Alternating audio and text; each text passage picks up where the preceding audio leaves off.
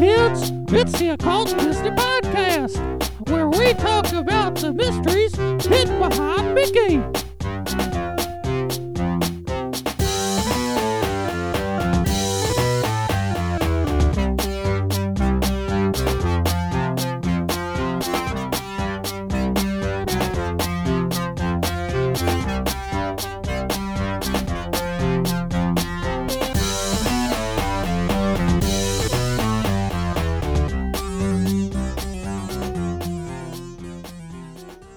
Hello, welcome to the Occult Disney Podcast, where we dive into all the secret magic behind the mouse. This is Matt here. Joining me today, as always, is Thomas, the paranoid American. Mwahaha. You're turning the paranoia on everyone else now. Is that what I was going to try to do the Mickey one, but it would be embarrassing unless I practiced it. Yeah, no. there you go. That's better than I can do. What was I having to do yesterday? Oh, I did Return of the Jedi, and we usually do story summaries, but I was like, why don't I just read the prologue, like the screen crawl? And they're like, do it in a George Lucas voice. I got to do my George Lucas, so it was fun. I've never been great at voice impressions, so it fascinates me when someone's really good at it. I don't know if I'm really good at it, but just while I'm plugging my own podcast in the Twilight Zone one, I make my guests do the Rod Serling introductions. And then there was something where I think we were going to do the closing. I said, I'll try doing it. And I couldn't do the impression at all. So, I ask someone else to do it every week, don't I? I was thinking at the breakfast table of doing this one in a Roger Rabbit voice the entire time, but people would turn this off within 5 minutes in that case. Not because of the movie or anything. No, I don't want to do that. Also, I didn't practice my Roger Rabbit. When I did the George Lucas one, I spent the 5 minutes waiting on Zoom, like watching 80s George Lucas interviews and like trying to match it. So it's funny because if you really try, if you're not a professional doing it and you try to talk outside of your normal voice, you'll just kind of have fatigue immediately. And the longer you try to do it, the more fatigue that you'll start to kind of have. Like you'll actually start stressing your vocal cords and the muscles because you got to shape it in ways that you haven't trained yourself to do it naturally. So it, like, on one aspect, it's really hard to do because of that. But then on the other one, it's like people that are good at it, you kind of have to know that they practice it a lot. Like they're always talking in different voices and like shifting it around. Oh, that makes me sound doubly insane because sometimes I'll get stuck in voices. Like if I start talking like the Southern madman, I'll just start doing this all day. Yeah, which that'll happen sometimes. And I remember when I taught at a place where we'd get on boats and look for whales. So especially when we were on the schooner, I get stuck like in a pirate voice all day, like and start teaching lessons. Trying to shove R into like every word possible, Well, you also work with kids, right? You teach small children, so doesn't that play into it, or do they not get any of the pirate voices? Does it not translate? Oh, they like that, of course, yes. So yeah, that's why I am a little more voice conducive, is because I teach kids and sometimes rock out crazy voices. One of my other guys I podcast. That's awesome though, man, because those are the cool teachers. One of the other guys I podcast with, who actually lives near here, so we were walking up a mountain to a hot spring, right? And he was about 10 steps ahead, and I caught him just practicing as Sean Connery, to himself. So it needs to live on. It needs to live beyond Sean Connery. The voice impressions do. I guess our voice man on front and center is Charles Fleischer for Who Framed Roger Rabbit. Today's film, which I guess I should also mention, this is like Mel Blanc's last working credit. He has more credits of archival audio later on, but I think this is the last he actually did it credit where he did all the Looney Tunes one last time. But I mean, that he's the OG as far as I'm concerned. He's not my all-time favorite cartoon voice, but Mel Blanc is like in the Hall of Fame. He's kind of like the Babe Ruth. Yeah. Well, I was just about spurred out, Charles Fleischer's the voice guy in this movie. I'm like, whoa, that's throwing shade. I mean, Mel Blanc is also in the movie, even if he's not the lead. But this movie came out 88. I bought into all the hype on it, right? I was like I had a Roger Rabbit stuffed toy even at age 10. Uh, I bought I the bought video into the game. hype too. I just don't remember what the hype was. I remember there was a sticker book. I remember there was definitely a video game, but I never got the LJN video games. Not because like we knew better, but just because I got like one a year, and it was almost never. It was almost always like a Mario or like a big one or a Zelda. We were a Um, PC house. There were two PC games. I actually, when I was looking at stuff before this podcast, there's two, and I had the one that was simply like named after the movie, and I think I was like playing it on the fourth grade computers, and then almost failed science class in the fourth grade. were they So any good? Were the PC Roger Rabbit games good? one of them I never played. The other one I played a lot, but I mean, let a 10-year-old tell you if a game's good or not. The wiki page did say that the reviews were generally good, and I remember having a good time with it. So I get like if I played it now, I'd probably be like, "What is this crap?" Right? But at the time, it was That's fun. most yeah. I distinctly do remember playing the NES version of this, like renting it back when you would rent a game for like 3 or 4 days and then drop it back off.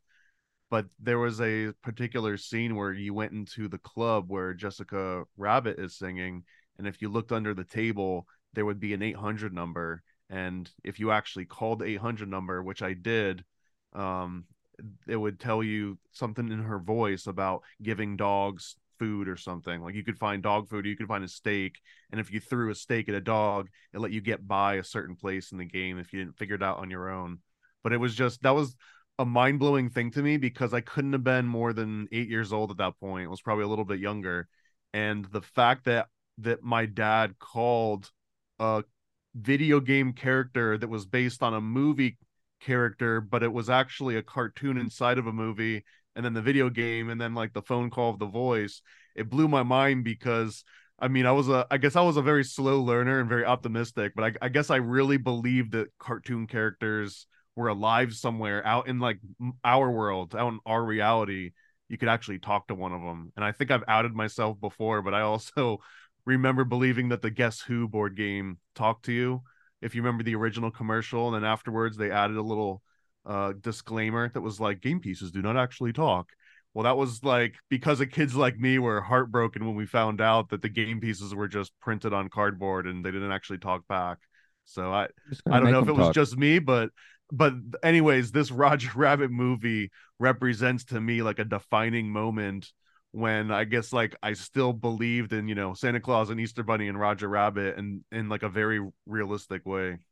Maybe see, I was like maybe on being, I guess like a year or two older. I was like on Mm-hmm. the slightly other track where I did the math wrong.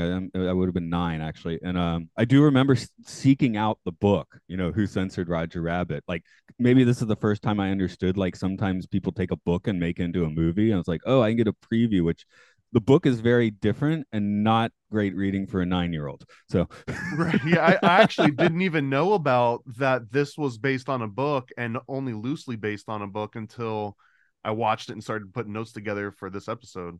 yeah, the book really confused me because the idea that the book would be so wildly different definitely didn't make sense to a 9-year-old.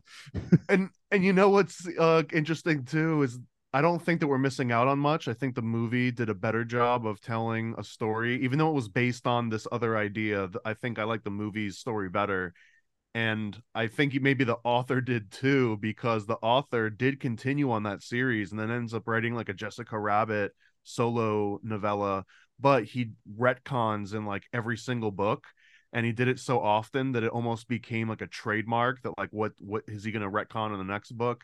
So it's so non sequitur that there's no reason that you would actually need to read into it other than being like, oh huh, yeah, I see where the general premise and the general characters came from. I mean, there's plenty of times the movie's better than the book. I would The Godfather, the book is garbage. I would say The Shining. I'm on team, you know, Team Kubrick. and whichever of the 18 theories you want to put onto that movie. Have you ever read Clockwork Orange? Yes, I have.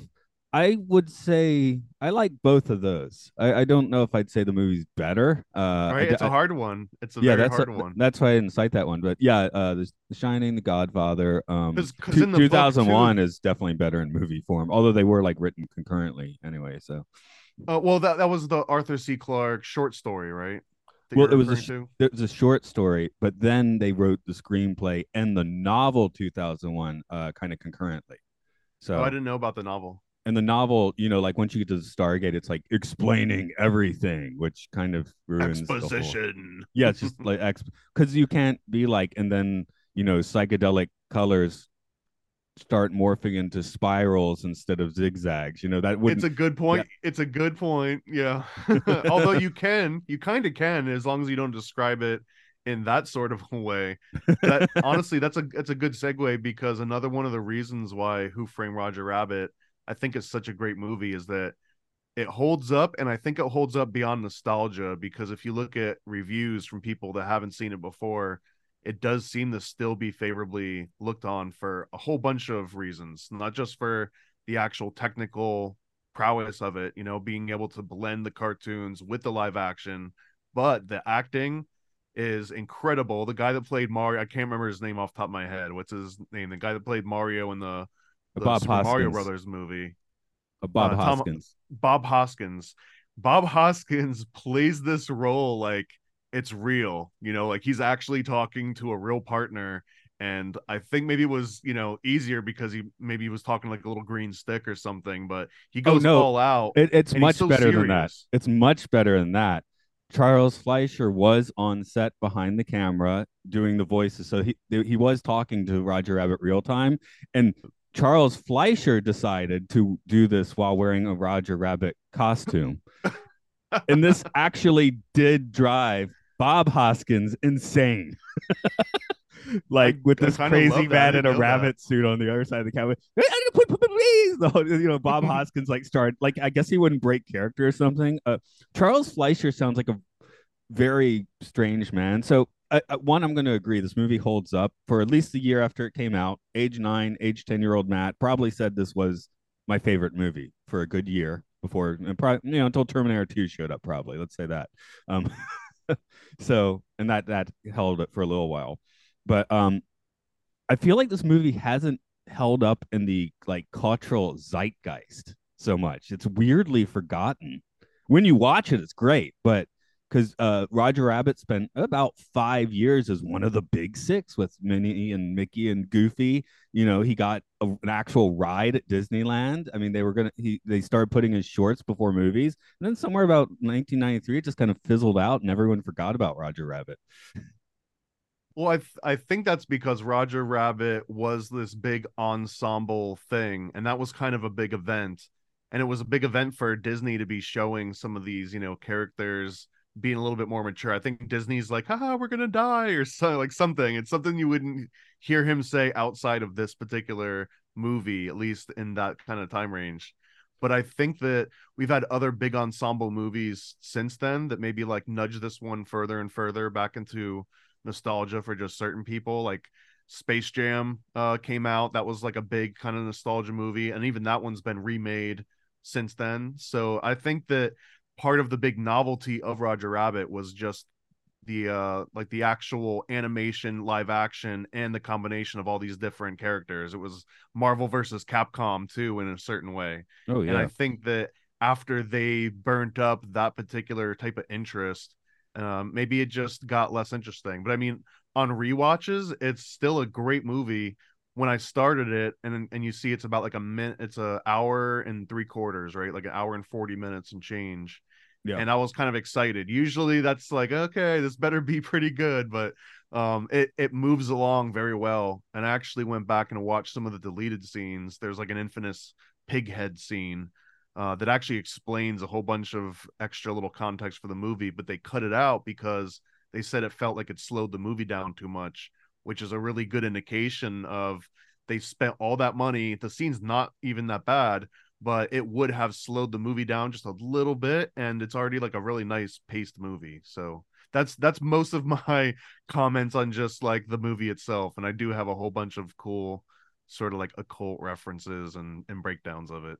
Yeah, I mean, I was looking more at the production as usual, but we're just watching it, so it's like right on the sleeve. It's like, well, once you start thinking about how does this work, you quickly run into a lot of issues, right? So, um, oh, I did have. Oh yeah, this. I think one other thing that maybe had kids like us more interested is this was going to be a straight up Walt Disney Productions film until shortly before release when it was bumped over to Touchstone because it was a little more adult. So there were a bunch of kids that were kind of hyped up about it, and then it's like, oh, this isn't just for you now. It's a real movie. It's not a Disney movie, which I think if to an 8 or a 9 year old, that's pretty enticing. Yeah, it definitely was like an adult cartoon movie, and I mean, if you watch it back now as an adult, I think it because it holds up. They did a very good job with it. I was surprised to find out. I did look a little bit in the technical stuff that they went so over budget that they had a lot more planned and they had even more like technical feats and better special effects planned, but they ended up going way over budget originally and had to like cut back, I guess. Well, they told Eisner and Katzenberg this movie is going to cost $50 million, and they were like, "Screw off! Okay, we'll do it for 30 million," which still made it the most expensive animated film at that time. And then the budget crept up to 40 million. Eisner even thought about just canceling the thing, and it did end up costing 50 million. So it's like, kind of a "we told you so," I guess, done Hollywood style. I love this, and it's also a movie that criticizes Hollywood on top of that.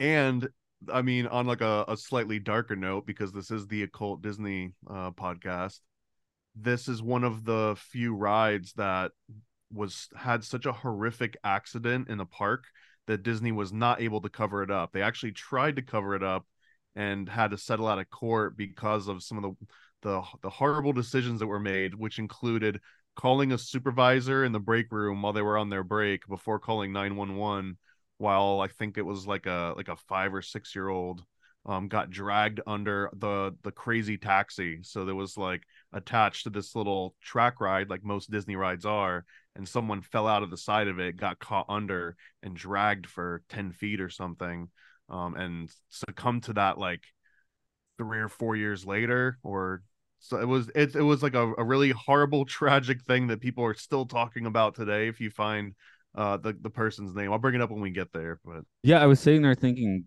is there another Roger Rabbit ride? I don't see how the Toontown spin can be fatal, but I guess that you just explained it. yeah, I mean, there was a kid. The details are still murky again because it got settled out of court, so there's no like official sort of like court documentation of who said what. But the idea was that they put a kid outside on the little ride or inside the little car, and the mom was next to them, and you're supposed to put the kids on the inside and the adults on the outside because there's like this little gap between the door, and this is also before they had skirts on the bottom of the ride. So the mom apparently bent down to get something and might have like pushed the kid out of the side a little bit when she bent down to grab it, thinking that he would just get pinned up and kind of like resist like almost any other ride you've ever been on. But when she did that, he pops out the side of the ride, but then there's no safety mechanism to like stop it, so it just keeps going slowly. And I guess he like rolled under it somehow because there's no skirt, and it just kept going and going, and people were screaming, and there was like a streak of remnants, and it was a horrific scene. And it was so bad that Disney, like I said, they couldn't hide this one. That's one of the few very real Disney conspiracies I believe in, that people that get hurt, maimed, or die in the park, they usually get somehow like shipped out of the park, or somehow like the official records will say, oh, technically they died 50 feet outside of Disney property, so it was the county's fault. It's The Wire, if you've ever seen The Wire. Well, Florida's got their utilidors, right? So What are makes it easy. utilidors? The massive corridors under the park. Oh, right. Do you know The what the reason for? I mean, there's a bunch of theories, but the official reason for those is that they don't ever want to see one of the characters just walking from one part of the park to the other, because in like the center of the park in those transitional areas, they're not really themed. And there's something way more magical about Disney being able to just like pop up at one side of the park and then pop up at another side of the park, but it's also very coordinated. So they'll never have two different Mickeys on the same up at the same time. So if Mickey like wants to leave Tomorrowland, he'll go down into the tunnels, and then another Mickey maybe taking over the shift will merge in some other land. And they do that to just make sure that magic is never lost. So kids are never like, wait, didn't I just see you here? How did you get, you know what I mean? Yeah, that's one I heard. Although here's just one I heard a few days ago that's mildly amusing as well. This is Disneyland, because this is the Matterhorn, and apparently a lot of the trees in Frontierland are cut into Matterhorn shapes in order to block the Matterhorn from sightlines. So you have this tree just covering up the Matterhorn, like, relatively perfectly, so you can't see it. And I was like, yeah, because they don't want you in reality; they want you in Disneyland. They want you in their trance, which is kind of the case. So, did you see this one, the Roger Rabbit, in the theater? Just out of curiosity, I do know that we made it opening night. I was at least able to get my dad onto the hype wagon. No, I remember seeing this one with my grandparents, and it was like one of the earliest memories that I still think is real, and I haven't completely distorted it out of reality. But I remember going to see this movie and then being hyped. I thought I was going to be a cartoon character because I was still at that age. Like we've talked before, if I went and saw the Three Ninjas, I was going to be a ninja for the next week, no matter what. And if I saw a basketball movie, I was going to be a basketball star for the next week. No, I was always clear I wasn't going to be a basketball player, so I'm terrible at basketball. No, but I know, but all it takes is just lower that net down until it's almost like waist level, and then you just feel like you can do all kinds of crazy slam dunks, and you can pretend that you're like 8 feet tall. I mean, I guess people like us still want to be cartoon characters, but whatever. It's a real thing, man. We're gonna get into that too. There were some weird things that came up in the research for this movie. I guess the placing of 1947 is mostly to get the, the whole streetcar thing, right? The changing of public transportation. And I'm from Atlanta, which has relatively terrible public transportation. Same, Florida, same. So we can't really go under sea level. So underground is not even an option here. And where I live in Japan, they say, compared to Tokyo or something, oh, you guys have horrible public transportation, but I can use it for a whole lot of things. It's actually useful. We a lot of time when we end these, I'm like, I gotta go get the train, right? So now I do, I guess, get the benefits of public transportation a little bit more. I'm also willing to walk absurd distances, so there's that too. But yeah, LA, I haven't actually been to LA, but Atlanta, LA are extremely like you got to have a car cities. So, I mean, Atlanta certainly. Yeah, I've been to those places. I've been to a lot of places that have public transport, and I think, in my own opinion, the best one I've ever been to is probably DC, because DC, they actually have like subways that connect to hotels and connect to businesses and connect to the actual places that you're going. Like I think that some of them are like almost open right up into a shopping mall, and they kind of maintain it a little bit better than some of the other states that I've been in, cities. Like New York City is probably the worst example of public transit, outside of if you start getting into like Chicago and maybe in some of the Californian cities too. But I think that DC actually like knocks it out of the park when it comes to the public transit. And the in case anyone's wondering, like, what are you talking about public transit?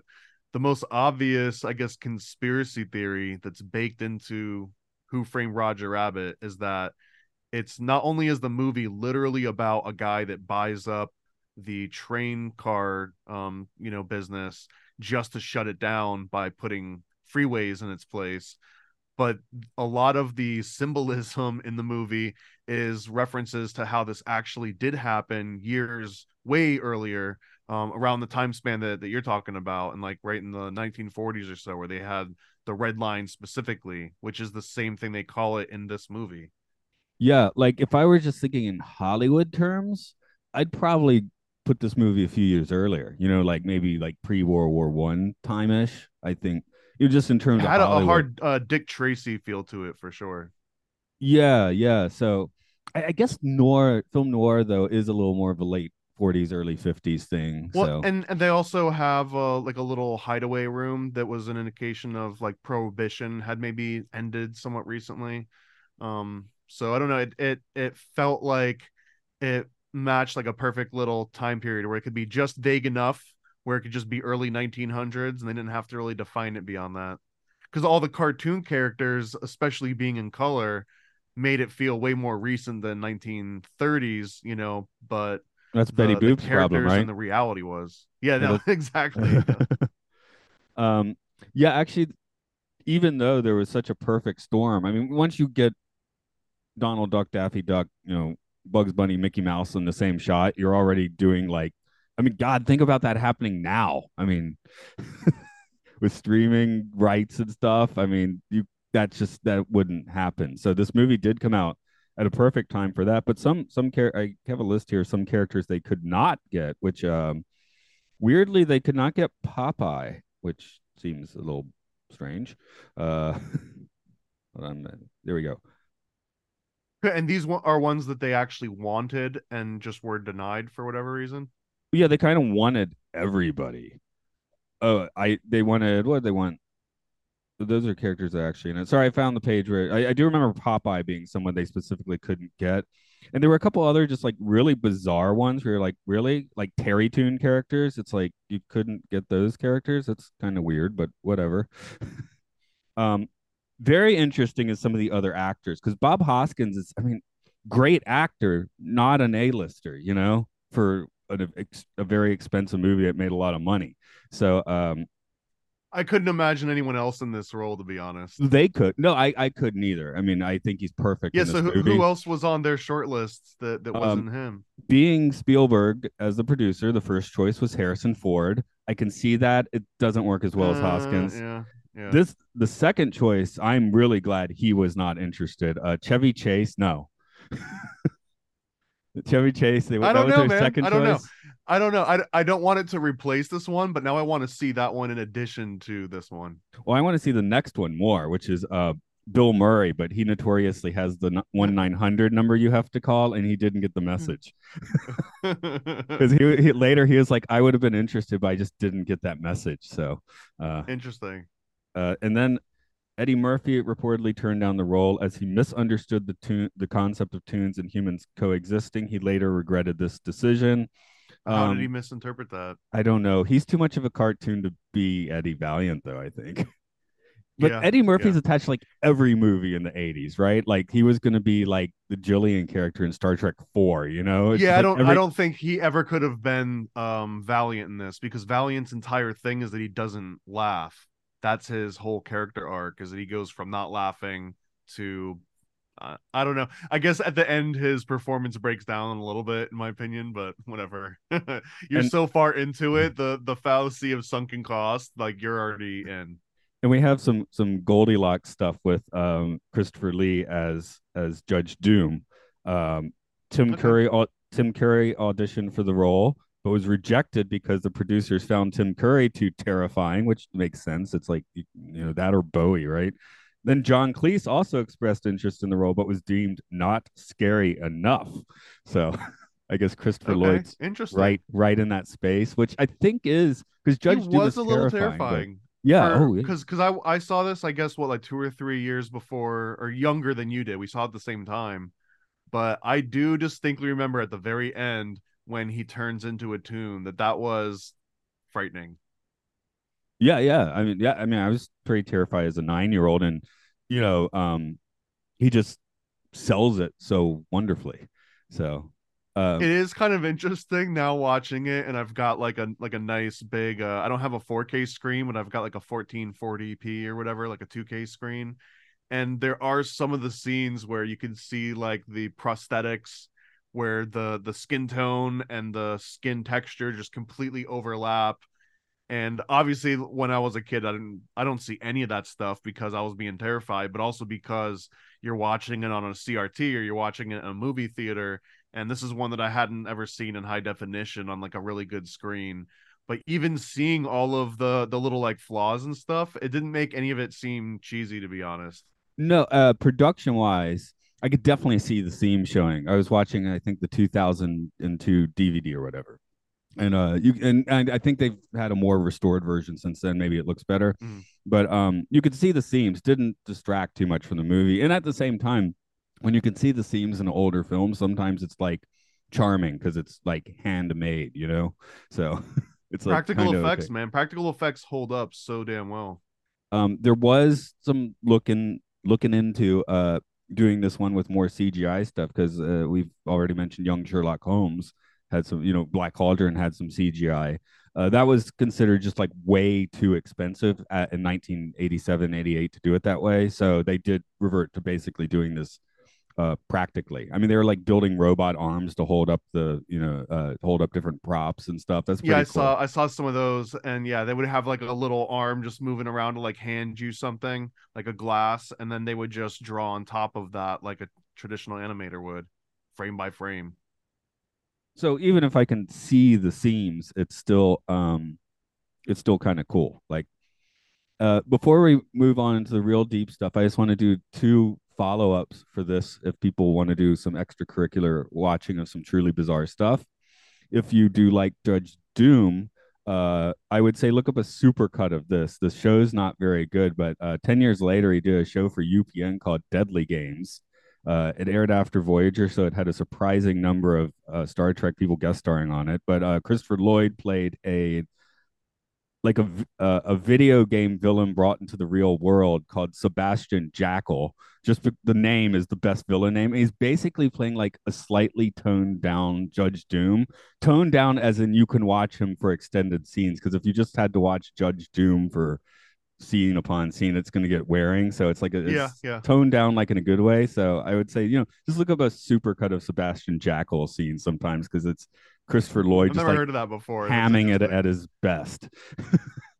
The other one, so Charles Fleischer, I don't know quite what his deal is. Maybe he was annoying. I mean, he annoyed Bob Hoskins on set in his Roger Rabbit costume, apparently, because he didn't do a whole lot after this. But one thing he did do is the 50th anniversary Disneyland special, which I think is introduced by Ronald Reagan or something. I might be conflating with another Disneyland special, but there's one with the Ronald Reagan introduction, and starts in the Cheers bar, which is weird. It's got all these like different properties as part of it, but Charles Fleischer plays basically every employee at Disneyland in the special, and it's pretty amusing.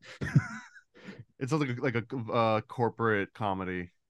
Yeah, and it's in a weird place because Cheers is NBC. So 2 years later, no way that would not happen. But it was just like Roger Rabbit. It was in this like little weird space of time. So you got the Cheers gang, you got the Muppets, and you got Charles Fleischer's every employee of Disneyland. So uh, And this is almost transitioning into the occult aspects of it, but another reason I think why Roger Rabbit maybe isn't around as much today as he was is because I think he was always designed practically and maybe symbolically to come together of all these different components of all these different mainstream characters, and then, you know, kind of like amplify them a little bit, reinvigorate them, and then it seems like he just kind of like dispersed again. But it's not like he disappeared. He just kind of like went back and gave everyone their items back. So like his hands came from Mickey, and his shoes came from like Goofy, or I don't know what the exact characters were, but there's like a whole breakdown of where every different component, his cheeks come from Bugs Bunny. Like, so basically the cheeks, the silhouette of his head, his whole entire profile came directly from Bugs Bunny. So like all these little components come together and turn into Roger Rabbit, and then he's the star of this whole movie with these main characters being background, right? Like Dickie, or Mickey, and Daffy and Donald and Goofy and all of them, they're barely even like a assisting cast, right? Like they're basically background characters that have maybe one or two lines just to say they did and to hear those voices. But Roger Rabbit, he is the main cartoon character throughout the entire movie. So I don't know. I feel like the reason why he doesn't exist as much is because he never really existed on his own right. Like he was just an amalgamation of all those other characters. it's almost like maybe some of the big characters are against him in a way because well, this is Eddie, but Bugs and Mickey, you know, like basically try to murder Eddie Valiant themselves by giving him an anvil or whatever it is. Tweety Bird, same sort of thing. Tweety, of course, is always relatively violent towards Sylvester, but otherwise, Tweety Bird's supposed to be cute, and Tweety Bird's not supposed to murder you with a nursery rhyme. Yeah, I mean, I think this is where another part of I guess we're getting into the occult stuff now, because the only way to explain this is how this movie represents a reality where two different dimensions actually can interact with each other, and it's like a two-way street where you're not just seeing apparitions and it's not just certain people. Like everybody somehow can interact with like a two-dimensional character, and then the two-dimensional characters can interact with three-dimensional characters. But I think that there's actually an alchemical reference to this, and it's called Mundus Imaginalis, I think, which means the imaginary world. But it makes this argument that if you believe in it kind of hard enough, almost like the concept of Maya, which is the shared illusion, that if you believe in it hard enough and enough people believe in it hard enough, that some of these like imaginary realities can be interacted with and maybe can come into some kind of a being. I don't know if I believe all in 100% in like the woo-woo aspect of that, but this isn't something that came out in like the 1940s or 60s or 80s. Like we're talking about 1400s and earlier, when people were discussing this kind of a concept, and this Roger Rabbit brings it as close as you probably can to illustrating it in a very seamless way, where you've got two different realities. And just like you were saying, they're trying to kill Valiant. It's not exactly that they're trying to kill him, because Roger Rabbit explains a little bit into the movie that he was like he gets handcuffed to him, and we can start at the beginning of the movie, but there's a specific scene where they get handcuffed and he's trying to saw the handcuffs off, and he's like, can you stop moving? And he slips, Roger Rabbit slips his entire hand out of the handcuff, and he was like, are you telling me that you could have taken your hand out of that handcuff at any time? But Roger Rabbit says, not at any time, only when it's funny. And I feel like it might be a throwaway line and people might chuckle at it, but if you go back and you imagine that it's two different realities, it's our reality that we're in right now that has its own set of rules, and then this cartoon reality, and one of the rules of that reality is that events can only happen if they're funny and if like comedy is involved. So going back to you're saying like, oh, they're trying to kill him. I don't think they're trying to kill him because they knew, or somehow in their reality, like it was a funny thing, so it had to happen. Like they are compelled by doing funny things regardless of the outcome. But because that's part of the rules of that reality, another part of their reality is that it doesn't necessarily mean that a bad thing happens, even though the humor is about something bad maybe happening. Just like people only ride roller coasters because it makes you feel like you're not going to survive it. If you got into a roller coaster and you weren't even concerned for a second, even in your reptilian brain, like, oh, I might die from this, then they wouldn't be thrilling. So I don't know. I think that they correlate in some way. I've managed to do that on a roller coaster. What's it to just be completely apathetic? Yeah, but your stomach still turns a little bit. So, like you said, there's a little bit going on. But no, I've intentionally gotten on just be like, I'm going to try and zen out this roller coaster and see how it goes, right? So, I mean, it's kind of like you still you have to get a little bit of an adrenaline rush. That's why I brought in the ups and downs. Yeah, right? that's why I brought in the stomach drop and stuff, right? Yeah. But you could still kind of mentally, kind of like how you can turn off your shiver if you're cold. Like you can kind of do that mentally, and you can not be ticklish if you want to be not ticklish. So I don't believe that one. Oh, I used to be very ticklish, and I cannot be tickled now. So I guess so. I mean, it's the same with like overcoming the gag reflex, like the sword swallowers and stuff. Yeah, like you're kind of agreeing with yourself, to turn it off, right? So yeah, like I'm okay. We can die doing this. Turn it on. Don't worry, I got this. So Judge Doom does murder Eddie's brother Teddy. Is it his intention? Like he wasn't trying to be funny. He was trying to murder. Like he's different than the other tunes in some way. I mean, clearly he is different than the other tunes in some way. I don't know. That's actually a better philosophical question. But I feel like he was the catalyst. He kind of represented, here's where the rules between these two worlds don't interact well. You know what I mean? Like he was the anomaly, just like there's always going to be some weird mutation or anomaly at some point. So he represented that aspect of it. So he's Neo breaking out of the Toontown Matrix. Yeah, dude, he's like the Rift. Yeah, yeah. I mean, if you think about it, what if the Toons really are evil and they really are bad, and they just have this really great facade? Technically, Doom is the good guy in this, isn't Yeah. he? It's hard to call Doom a good guy, but you did make me think of the South Park Imagination Land, or the was it the Woodland Critters? So that's kind South Park kind of took The that. Easter special. Yeah, so South Park sort of took that idea and ran with it a bit, I think. Um, the other thing I was definitely thinking about, like that other world. Here it's Toontown. You drive through a tunnel or you break down a wall, which is, I guess, a bit of a metaphor at the end.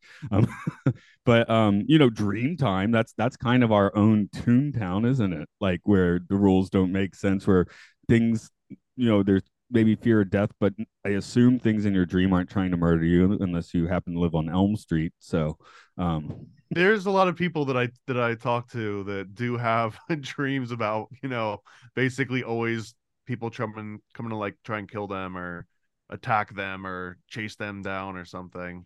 like actually last Sunday night, I watched the Twilight Zone, and then I was going to go to bed, and I needed to wake up a little early to do an episode for that podcast. So I was like, okay, I'll see the episode, and then I'll just knock out till 6:45 a.m. I'll get up and I'll just get straight to talking about it. And then had like so much ridiculous dream content in between. It was like I'd gone on 5 trips. So uh, Those are great, man. I mean, on like the lucid dreaming aspect, I used to not be able to remember my dreams at all maybe a year or two ago, but I had a meeting with lucidcenter.org, I think. Shout out mhm. lucidcenter.org. I hope that's your real website. But I had like a free session with one of them and prep for one of these podcasts where I was going to interview them, and they gave me some incredible advice that completely changed my ability to be better than what it was. Like I'm not an expert or anything, but someone that's like, I mean, if you already have decent dreams and you can memorize them, these are awesome tips to get it even further. So one of them is a reality check. And one of the better ones I've heard about is some people will wear a like a rubber band around their wrist or some kind of like a rubber bracelet and have an alarm on their phone, and they'll set the alarm. If you want to go hardcore, it's like every 15 minutes. You can do it every hour, every 4 hours. But the point is that every time your alarm goes off, you just train yourself to snap that bracelet. And if you do it to the point where you hear the alarm going off in your pocket and you just snap the bracelet like unconsciously almost because you've been doing it so long, the idea is that if you're ever in a dream, the alarm will go off and you'll snap the bracelet, but you won't feel the bracelet snapping your wrist. And it's like a trigger to let you know, hey, you're in dream time right now without you necessarily waking up. That was one of the biggest tips, although it wasn't described to me that way. He described to me reality checks for like when you grab for items, door handles, or like glasses. Imagine your hand going through it. But the wrist snap thing is something someone else told me recently that I love. And the other big one was the second you wake up, if you can remember your dream at all, before you get up or roll over, or like if you had to go to the bathroom, before you do anything, like lay back down and close your eyes and just go through an inventory of like, what emotions was I just feeling? Was I happy? Was I sad? Was I scared? Like go through all of those. And if you feel like maybe, yeah, I felt happy or maybe I felt scared, then you start thinking like, did I see certain people? Was I in a house? Was I in a boat? Like, was it hot? Was it light? And start trying to do like a checklist. And the more of those that you can figure out and put that dream together, it actually makes it easier to do it over time, to the point where this is the one thing was a breakthrough for me. Some people can do it automatically. For me, it was like, I never thought I'd be able to do it, but wake up from one dream, get up, go get like a glass of water or whatever, go back to sleep, and then like go right back into the dream that you left, but having like control, like actively wanting to do that and doing it just by remembering where it was at. And then right as you go back to sleep, just like put all those things back into place. And I don't know, it's weird being able to feel like you have some kind of control over your subconscious thoughts and your dreams. It's like a really weird feeling. Yeah, I have that. Actually, that was part of the Sunday morning dream or Monday morning dream sequences. Where you have an uncomfortable dream or a nightmare and you wake up. That doesn't feel good. And yeah, you kind of go back and finish it with a little bit Yeah, more yeah. Like control. I need to see this through.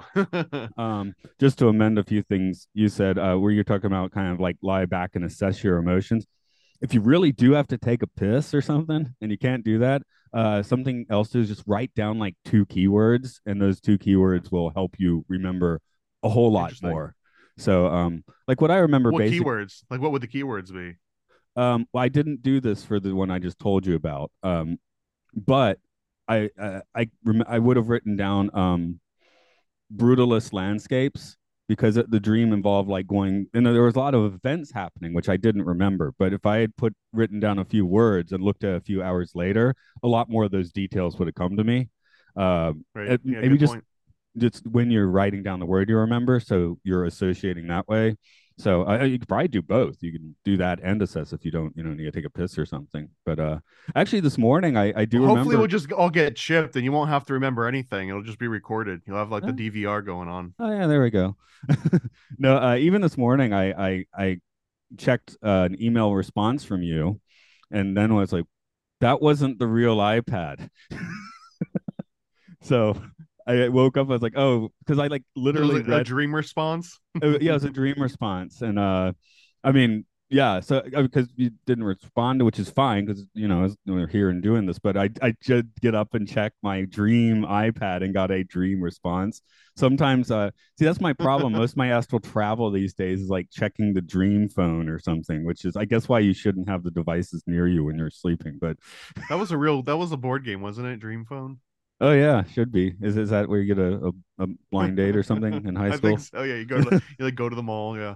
Yeah, I was kind of guessing there, but And on that same note too about the lucid dreaming, that's another really good practice is if you think you're in a lucid dream, or you can train yourself to do this while you're awake, to like look at something, a billboard or a street sign or anything that has text, look at it, read it, look down, and then look back up at it again and just read it again. So just read everything twice, because very rarely in a dream will you be able to read text and look away and then look back at it and the text be the same, which is just another one of these like weird like cheat codes. It's like a matrix glitch that you can look out for.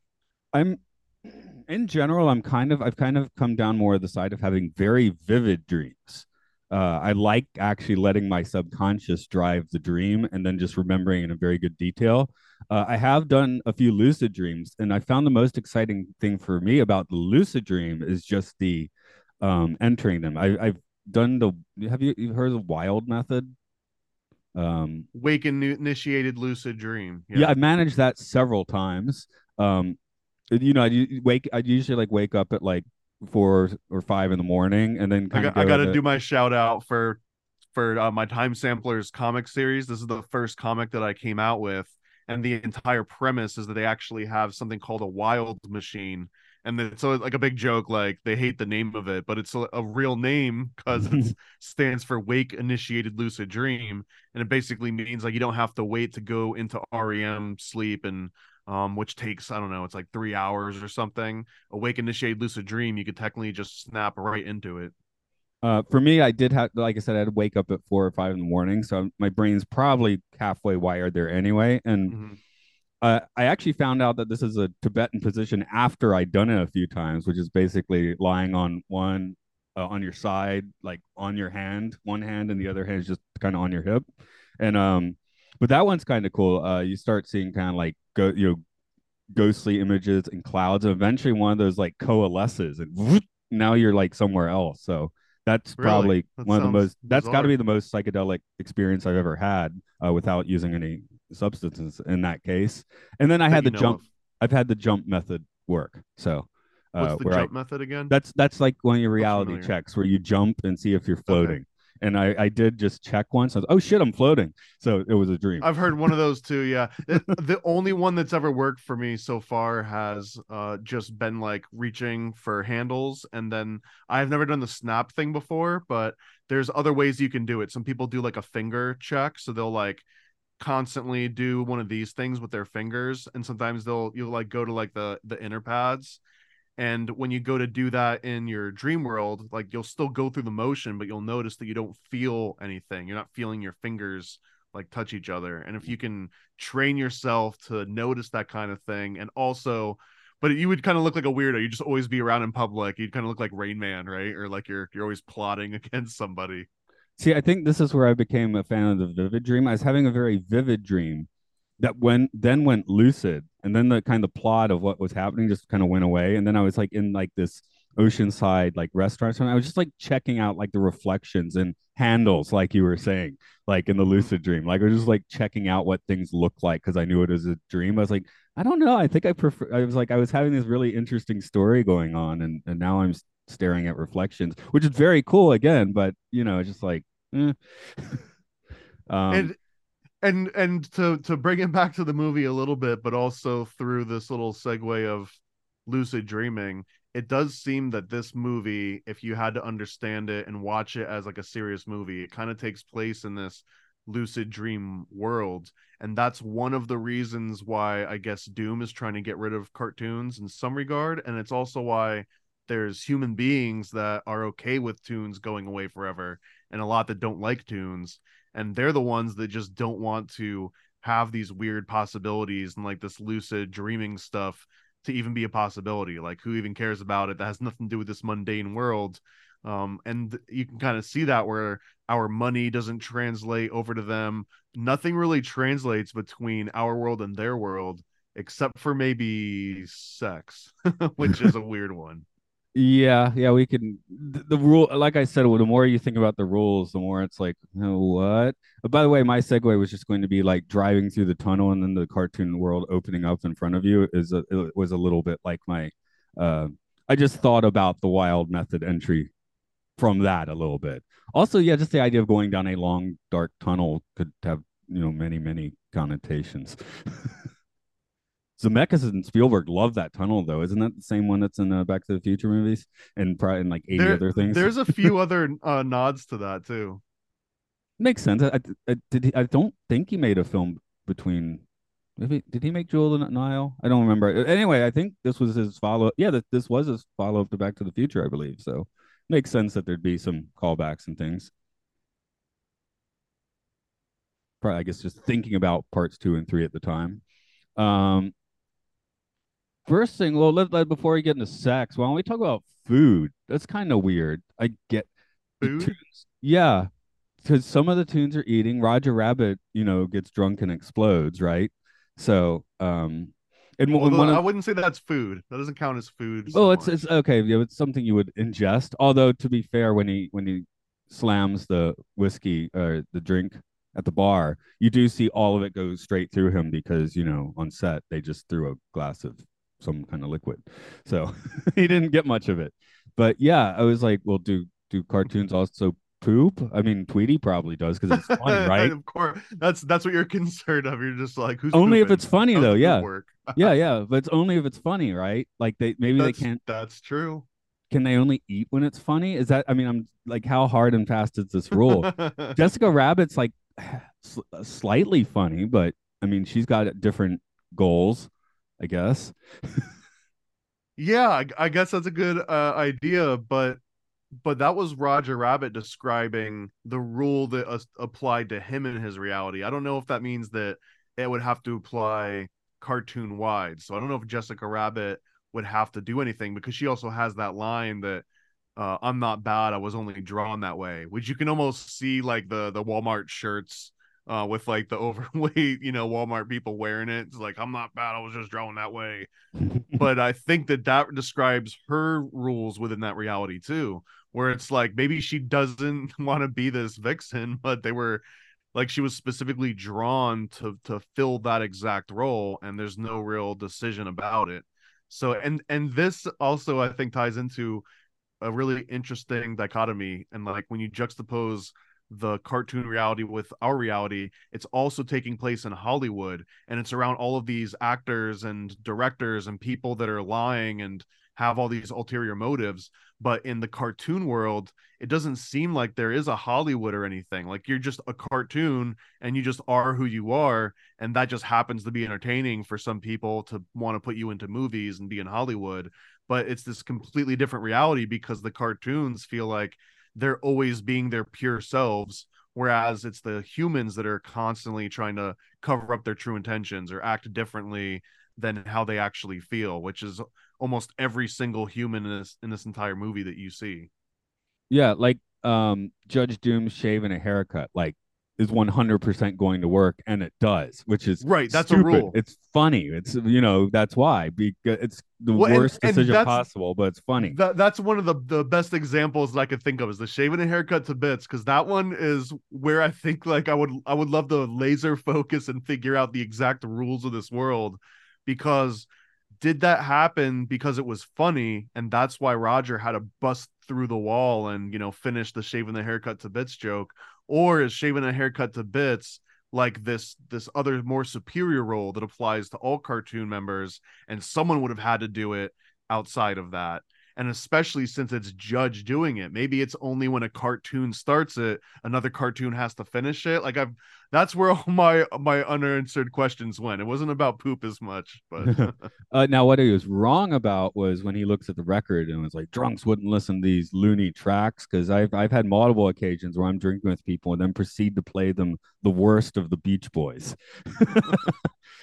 I love the Beach Boys, but for some reason I'll have a few drinks and then just start playing people their shittiest tracks because it's fun. Because why not? Yeah, let's just put it on some of the worst. Just if anyone wants to know what I'm looking about, and hey, I'm not even going to go with Mike Love on this one. Go look up Brian Wilson, Smart Girls, and see if you get through it. Is that one of the songs? It's when he was still under the control of Dr. Eugene Landy, and they made him write a rap song. Oh my god. So it's a mentally disturbed man trying to rap in the late 80s, which is woo. So I know Mike Love is like the villain of the Beach Boys, but Brian Wilson is responsible for the worst thing that ever came out of any of those guys. I wish I didn't know about that, but yeah, I'm gonna have to look that up now. Well, do you chase it down with Pet Sounds or something? That'll be fine. See what else. Charles Fleischer is voicing several people here. He does Psycho, I guess that is one of he does Benny the Cab is also Roger Rabbit and Benny a Cab are the same voice. Again, Mel Blanc is half the voices we hear. The Disney gang is being voiced by the 80s iterations of the people that voiced them, so those are all different. But just getting meta wise, I also wanted to consider the fact that a lot of these people, these tunes, do have technically the same voice. I don't know if that is it. I mean, that could just be production realities, but I was just thinking that's interesting that certain people might kind of have, like, I don't know, you get like soul families or something, like the Looney Tunes crew is like a Toon soul family or something. The voice impersonations too is a fascinating topic for me, because especially with like AI coming out now, there's all these discussions about whether or not you could trademark your voice. And like, for example, Morgan Freeman, like at this point, if you make a model of Morgan Freeman's voice and you make him say whatever you want, is there any repercussion for that? Anything to prevent you from doing that? And if there is, what does that mean for people that could just impersonate? Like we were talking earlier, people that are really good at doing voice impersonations. So what if you just know someone that does like a killer Christopher Walken, or a Leonard Nimoy, or whatever the kids are doing these days? But if you can do one of those voices perfectly, are you just like not allowed to do that because it sounds too close? Because then if AI version of someone's voice can get banned, couldn't you just train a model on a voice impersonator and then have the same voice? I don't know. It's such a fascinating concept to me, but it's also because I think in the future, especially cartoons and CG animated stuff, they're not going to need an actual voice actor to sit in a studio and do a lot of this stuff. Some of the intonations maybe, but I feel like in the next year or two, they'll have AI voice things where they just have, someone go into a studio and have a whole bunch of different dialogue and they throw at this scene, and then they'll never have to come in again. Well, I want to throw out a few non-AI modern analogs to that, other ways to do it. One will be the Trek Star Wars dork comparison. Well, not really, because I'm talking about technical stuff. But what is this? The what comparison? Okay. First, let me the Star Wars Star Trek dork comparison. But first, I want to go about 10 years back. Roger Ebert's last years of his life. Yes, thank you. In the last years of Roger Ebert's life, he could not speak anymore, right? And at some point, someone took all of those at the movies and I guess that maybe they did use AI. I'm not sure, but basically compiled where he could talk Stephen Hawking style, but it Okay. actually was his voice. They had reconstituted his voice from all these elements. Right. So, So yeah, kind of like Mellotron-y. I don't know if you know what a Mellotron oh is. You yeah, I know what a probably do. mellotron is. So that yeah, I think there was like a more digital version of that. It wasn't quite AI, but it was, it was an amalgamation. It was like a version of his voice made from different samples and then reconstituted to sound like his voice. I'm sure I've never heard it before. Does it sound good or did it sound like nightmare fuel like it sounds like just being described? Oh, I can't answer that part. So I don't. I mean, he wasn't doing episodes about the movies like this. This was simply for him to communicate and feel like slightly less like screwed up, I guess, right? So, Yeah, but yeah, not even if just like even trapped in your head. yeah, it's kind of nice to be able to. I mean, his writing was fine. I think he was writing movie reviews up till he died. So, his brain was still there. But yeah, it's kind of, oh, that sounds like me. That's cool because I can't do that anymore. The Trek Star Wars thing would be episodes last year, Obi-Wan Kenobi series. I think this one I'm not 100% sure about, but I believe they did something similar with James Earl Jones where he's like consenting, he's giving them elements, but I don't think he was actually like performing as Darth Vader for that. I think they were Hmm. using some computer stuff to use his actual voice and not quite full on AI but along those lines. And again, a few years earlier, they had put Peter Cushing's face on, years after he died. So that now being notorious for kind of being the first time they really brought in a dead person to have a role in a movie, right?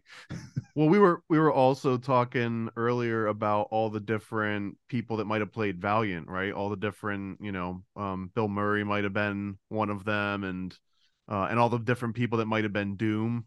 Yeah. And I think that that's probably what's going to make all this stuff a moot point because it's not going to be, oh, did James Earl Jones let you license his likeness and all stuff? It's just going to be like, hey, the James Earl Jones variant of Star Wars is the one that's doing the best right now, and you can put any actor you want in the different roles, and it's going to be like the ones that people want the most end up going that way. I don't know. I feel like that's the direction that it's going to be kind of headed. Like you can get to customize all those different aspects of it. Now the other one, now this is the one I like because I like analog and I like chop and tape and stuff like that. There was a Star Trek Prodigy episode last year where the captain of their show goes into the holodeck to try and get training because he's not really a captain, and they bring back legacy Star Trek characters. All of them are actors who have passed on, except for they had Dr. Crusher just so they could have like someone doing some proper interactive dialogue. But they had Scotty and Uhura and Spock were there, and Odo Rene Auberjonois apparently didn't have enough good content, so he doesn't talk in this episode, but he's there. But the others, they just had interns go back through like all the old Star Trek episodes and just clip lines. So it was complete sentences. So you have you have Spock making speeches in Leonard Nimoy's voice, but the audio quality keeps changing. Like one is clearly from the 60s, and then you'll hear like a kind of a very old Nimoy speaking the next line. So it's So this clunky, sounds but in a way I kind of like the like it. South Park one where Isaac Hayes dropped out because they were getting a little bit too jokey about Scientology and they just started putting his lines together the same way. They just went back through all of the other dialogue that he'd ever said and they could basically make any word they wanted after that. Yeah, in this case, it was kind of like a legacy, like let's memorialize these people because they didn't just change up the sentences. It was like full lines of dialogue taken directly out Okay. of old stuff and stitched together that way, not words. So that makes it a little rougher sounding. That makes it comedic sounding, right? And then just recently they had Major Roddenberry doing the computer voice. I think again that was clips from, but yeah, but again you're enlisting these uh, dead actors to take on roles that they never signed on, and then AI you're like manipulating that even further, which I guess is part of the issue. So Well, and now you can like mold voices too, right? You could be like, I want to take the AI Frank Sinatra and the AI Pat Buttram and combine those and get like a Sinatra Buttram sort of sound going. There's something interesting because okay, they got Mel Blanc to do his last thing, so it's like authentic Looney Tune voices, as authentic Disney voices as you're going to get in 1988 with the companies backing it. Because whoever was the person doing it at the time, which I could look up their names, but I didn't. But the Singing Sword is archival recordings of Frank Sinatra, who was still living at the time they made this movie. So that's You're a going to be little in this weird. movie whether you want to or not. Yeah, yeah. And I mean, it's just like we're using an old I guess it was probably a public domain recording because they were using maybe one of his first things, right? So, uh, like, hey, it's public domain, we can use it. I mean, maybe he loved it. I don't know what he thought, or maybe he put a contract out on some That Amblin sounds people. closer to it. Yeah. I want my cut. No, I remember when Frank Sinatra died. Actually, it's Mark who's on some of my other podcasts, and him and I were like, "Gee, I wonder how many contracts just went out." When Frank Sinatra died, he's like, these people are coming down with me, you know? Vegas, just all of a sudden people start moving out. Yeah, yeah. There's you lose half of Vegas overnight. Yeah, one half of Vegas shoots the other half. Maybe that's how it works. um, we've been kind of like serendipitously falling into different occult corners, but I imagine you have a few that you noted.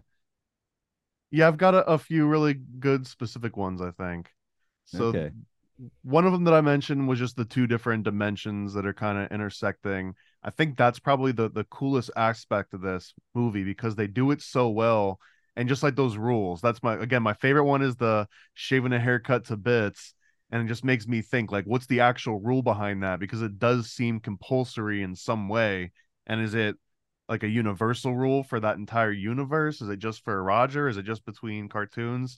And that is one of the examples of why I think there's so many cool little threads you can follow throughout this movie because there's so many of those little rules that are sort of placed in here.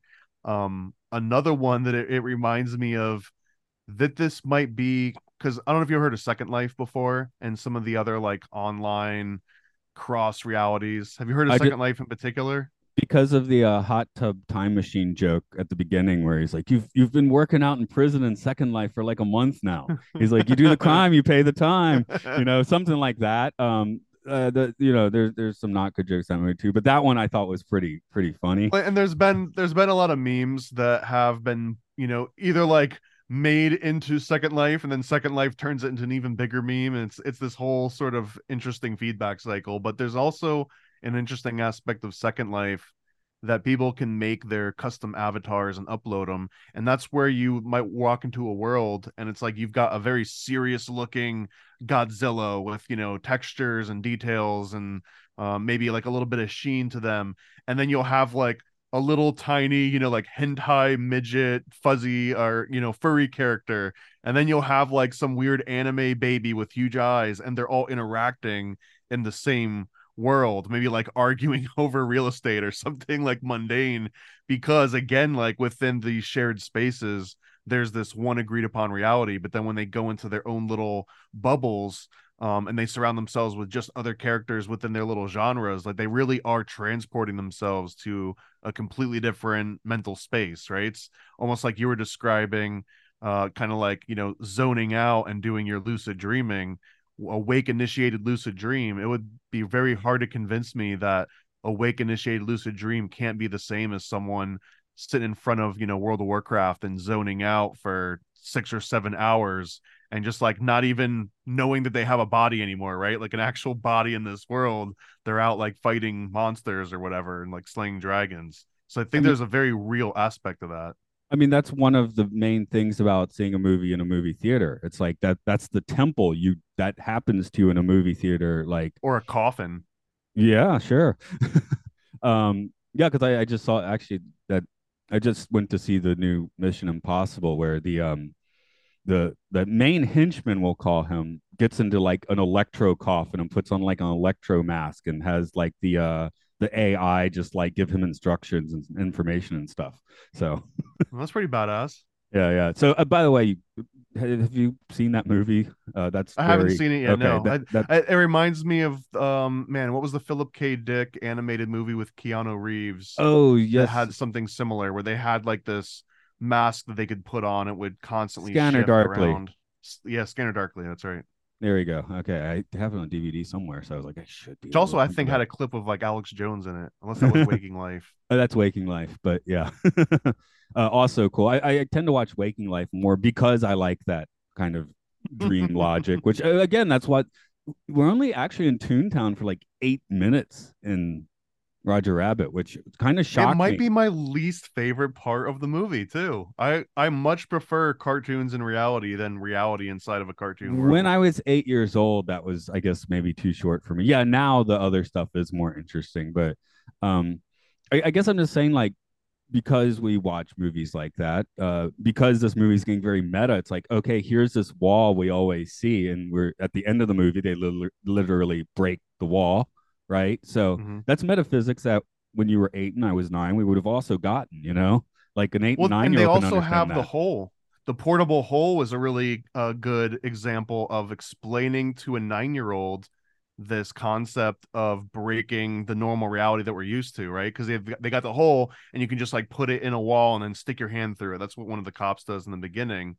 But it's also how Eddie gets away at the end, as he uses one of these holes to kind of temporarily transport part of his body out of this reality and then back into it. And the way that it's communicated is such a simple concept, because it's the little hole that Bugs Bunny comes out of, or it's the one that Porky comes out of to like come out at your screen. So you understand, like, oh, the portable hole is a portal to another dimension, and in that other dimension, like, you can basically like take part of your physical being and remove just a part of it, and the other part remains here.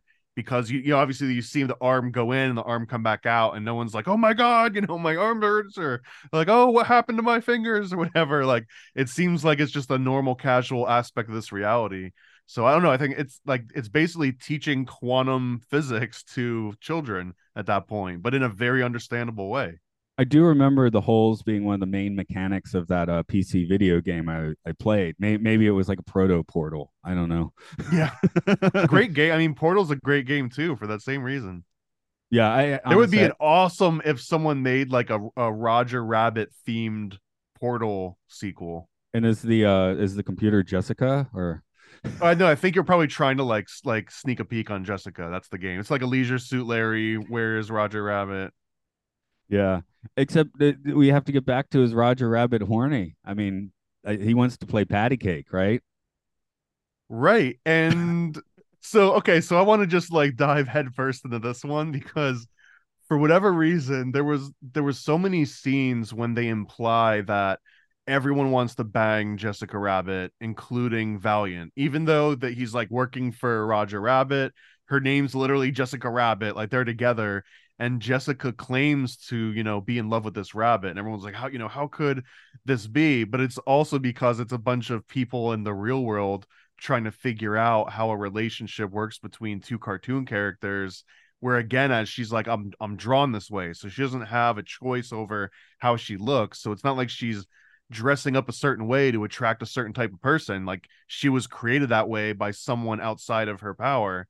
But the other weird aspect of this is all of these adult real men that want to, maybe, I think, what did Eddie's girlfriend says, like, dabbing into the watercolor or something. I'm trying to remember what the exact phrase was. Yeah, it was Oh yeah, definitely dabbing watercolor. in watercolor.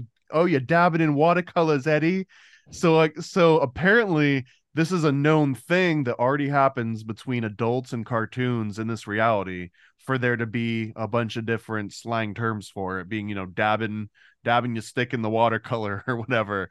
But it made me think and go on this tangent. Are men attracted to cartoons more than women are attracted to cartoons? Is this like a weird gender thing? And it's not. It actually isn't just men. As much as some people be like, yeah, it's a man thing because they're so visual or whatever. But a guy won the Nobel Prize, I think, in the 1970s for this concept called supernormal stimuli, or a supernormal stimulus. And I've got a couple like real brief notes on this, and also goes into some Japanese theory. So you I might be was able to about give me to some. I was about to give So you some. okay, so no, we've got some. So supernormal stimulus is an artificial object that triggers an animal's instinctual response more intensely than the natural analog. So it's something that has been artificially created that makes you respond even more than you would if you saw like the real version of the thing that you're being shown, which might not sound groundbreaking, because that's how I guess most things work. But the more you look into it, it's very formulaic. And here's like this global mind control aspect where maybe there's something to this. But the Nobel Prize winner, he basically says that supernormal stimuli not only explain this heightened response, but it explains the hentai aspect, which kind of gets into this Roger Rabbit, Jessica Rabbit. But it also talks about all artwork, talks about junk food, talks about social media consumption, how people on like Instagram are posting, living their best life. And it's, they rented out a house just to take the picture, to be in the house and stuff. But those are supernormal stimuli. And by seeing that, it gives you a much bigger endorphin rush and like a dopamine, drop than other sort of activities would. And you don't actually have to go and do these things. Like you actually can sort of vicariously get the dopamine boost by like enjoying someone else's imagery. And where this gets more interesting to me is that they can reproduce this. Again, that definition is triggers an animal's response, not just a human. You don't have to have higher order thinking. So there's one example where they took these fake eggs that were way bigger than a normal bird's egg would be, way more saturated, and they covered it in these black polka dots. Like it looked like a cartoon egg, literally. And they were able to place these eggs next to the nests of songbirds, and the songbirds would abandon their own eggs and let their own eggs die. And they kept trying to sit on these bigger, comical, bright blue, black polka dotted eggs. And they would they would make them so they would be so awkward to sit on, and the bird couldn't actually just like sit there, and it would have to keep falling off and roll over. And they would just constantly do that and let their eggs perish. And there was another example of butterflies where this grayback butterfly, if they just found two pieces of cardboard and they knew how to flutter it in just the right, like seductive way, as the report studied claimed, that would also make it so all of the male butterflies would ignore the real female butterflies, and they'd all try to mate with these pieces of cardboard just because the fluttering was like more seductive than the female butterfly fluttering. But these are all examples of supernormal stimulus, which is what Jessica Rabbit like actually represents in this movie, is this supernormal stimulus. Yeah, I mean, I guess the first thought, and I was going to say hentai Japan for that, but yeah, I mean, you really can get those pillows, that the lap pillows, as a not a pillow that goes in your lap, but a pillow shaped like a woman's melt. How many do you have to reason. get until they start giving you volume discounts? Do you know? In Akihabara, I don't know. I don't know how it runs in Akihabara. So, but yeah, that's the sort of thing. Idol culture is just, again, idol is in the name. Idol culture for J-pop and especially K-pop is pretty much off the charts. Like we have these hyper normal people as the idols, right? Right. And like larger than life. The companies they're working for, exploiting them, basically is, like these people can't seem human. Like a lot of the J-pop girl groups, like they're not even supposed to like date or anything while they're part of the group. So it's like, you have to be. They got to keep their essence. You know what I mean? Can't be leaking out. Right. So we get controversies like, oh, this J-pop idol just got engaged suddenly, and everyone's pissed. Or what else do we got? Yeah, someone kind of Britney did and just got a really close cropped haircut, and that was like an issue. So the most fun is was the boy band SMAP. This is about 15 years ago, and one of the members of SMAP, very wholesome looking. What J-pop. word are you saying? SMAP. SMAP. SMAP. SMAP. Okay. SMAP. So anyway, sounds like a bad word. Sounds something like your grandma would slap you if you said that. Yeah, but she'd smap you. Yes. Yeah. And it's the Japan Inc. thing where I think all these guys still appear as actors even though the group's no longer functioning. But somewhere around 2008, one of them got naked and ran through the park, and it just became down like all over Japanese news. And the most absurd news piece I've ever seen was where someone had built a scale model of this park and the building surrounding it, physical model, in the studio, and they're going over like, oh, here he did this, here he did this, and you're talking about like a singer that just ran around naked for a few minutes, and this is a week's worth of news. So Here's a reenactment. yeah, really. Yeah, so, but the fact that they had built this model and everything, like, this doesn't matter. I mean, I guess the model is what you're talking about in a way. It Everyone's does matter focused on this though. stupid thing so much, you know. It Uh, does matter because that turns into a meme that now, like, now I'm learning about it for the first time, and now that's occupying space in my brain, right? Now you Thank got you to for think that, about by the SMAP way. too. Yeah. Yeah. um, I guess we can move on from that one if you, I don't know how many of those you have, but Yeah, there was that aspect of the and again, that guy's name was Nicholas Tinenbergen, if anyone's interested, and that was the 1973 Nobel Prize in Physiology and Medicine alongside Karl von Frisch and Konrad Lorenz. But anyway, that one really does blow my mind because they can repeat it consistently with all types of specific animals. Like if you just find the right cheat code for the right animal, you can trick them into basically eliminating themselves, which is kind of MK Ultra-ish. I mean, it feels like that's kind of in that same little area. And also I since Japan came up, the Fisherman's Wife is an example of something that happened was that like 1800s or something? Like at least it was way before Roger Rabbit or any of these other kind of like pinup cartoons. And there was also a concept called a Tijuana Bible, which oh was a yeah. banned comic book that was kind of popular during like Prohibition times, I think. And it was considered pornography, but it was really just cartoonists that were like to draw boobs and wrote about alcohol and drugs and violence and stuff. But that's a really cool topic, especially in the world of comic books, which is near and dear to my heart. But yeah, Tijuana Bibles are like the OG underground comic scene. Have you ever Um, seen a Tijuana Bible of any kind? I, It's an umbrella term for any comic that was like naughty from I that know I've time looked at period. a few like internet, articles just like showing stuff. Have I had an actual Tijuana Bible in my hand? No, Or but I mean, you can look them up online and find like a yeah, I've seen them PDF and read online. through them and stuff. Yeah. No, I have in my note in here. I wonder how many Rule 34 results you get for Jessica, more or less than Betty Boop. That's the chaser question. The first one, obviously. The second one, have you seen Betty Boop's vintage cartoons, like her black and white cartoons? Absolutely. In fact, Yeah. man, I want to just suggest, I mean, at one point, I'll be hopefully glad when we you're run dead, you out of rascal, you. Disney. Well, hopefully we run out of Disney movies and we can go and do some more animated movies that are maybe outside the realm of just the mouse. But that's my all-time favorite cartoon, I think, is the Betty Boop Snow White or the Seven Dwarves, Sleeping Beauty and Seven Dwarves, I think. That has a jet. Is Because that got Louis Armstrong or Cab Calloway in yeah, it? that's Okay, I yeah, need that's the them in one. it to Yeah, yeah, really yeah. make it work. I know I've seen it. I just yeah, I've That's the one with like, man, I can't remember his name. It's like Bozo, not Bozo the clown, but it's like the ghost clown doing the little dance. yeah, yeah, That's a yeah, yeah. Callaway. Anyway, so I was much more excited when Betty Boop showed up watching it this time because it's been a good 20 years since I watched this movie. She's I very guess problematic at this point. yeah, I watched. Oh yeah, it is. But I watched it so much because this is one of the first affordable VHSs, I believe, that like mass market VHS in 1989 because that's still when rentals cost like not rentals movies cost like $100 with the idea that people would be renting them and making their money back.